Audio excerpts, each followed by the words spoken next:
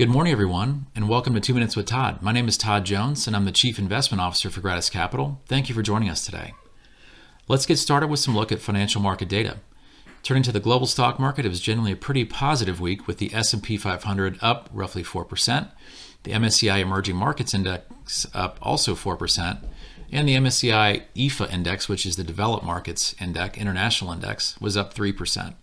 Why were financial markets or equity markets positive? Well, I think a big reason has to do with the fact that President Trump on Wednesday changed his tune about wanting to deal with the Democrats and actually passing a stimulus package prior to the election. Previous to that, he had indicated he had not had an interest in doing so.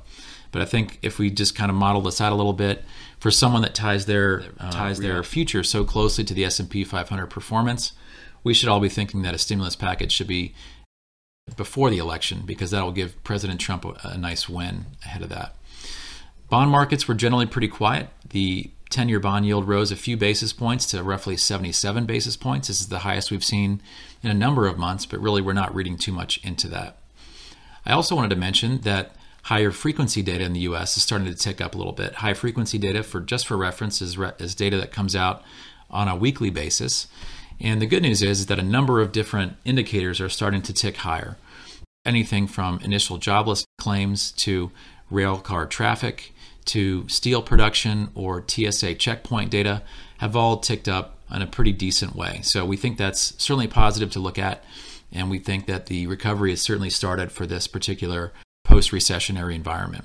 And then finally, I did want to just touch on or point out that the likelihood of a contested election in the United States is becoming a much higher probability. Judge everything from whether President Trump thinks that mail-in ballots are legitimate. Things of, prediction markets are starting to narrow a little bit from a who's going to win standpoint. I think what we're setting up for is a dynamic not too dissimilar to the Bush v. Gore contested election, where there was a 3-week period where the Supreme Court had to weigh in and make a decision on the hanging Chad situation. What happened, though, is during that 3-week period is what we're concerned with. And during that period, the S&P traded lower by about 5 to 10%. So I think if we get a contested election, we should all be expecting a lower market in the meantime because markets hate uncertainty. Thanks for your time today. Tune in next week. Please feel free to like or subscribe us wherever you get your podcasts, and we'll see you soon. Thank you. All price references and market forecasts correspond to the date of this recording. The information contained does not constitute research or recommendation from Gratis Capital to the listener. Gratis Capital is not providing any financial, economic, legal, accounting, or tax advice or recommendations in this podcast. In addition, the receipt of this podcast by any listener is not to be taken as constituting the giving of investment advice by Gratis Capital to that listener.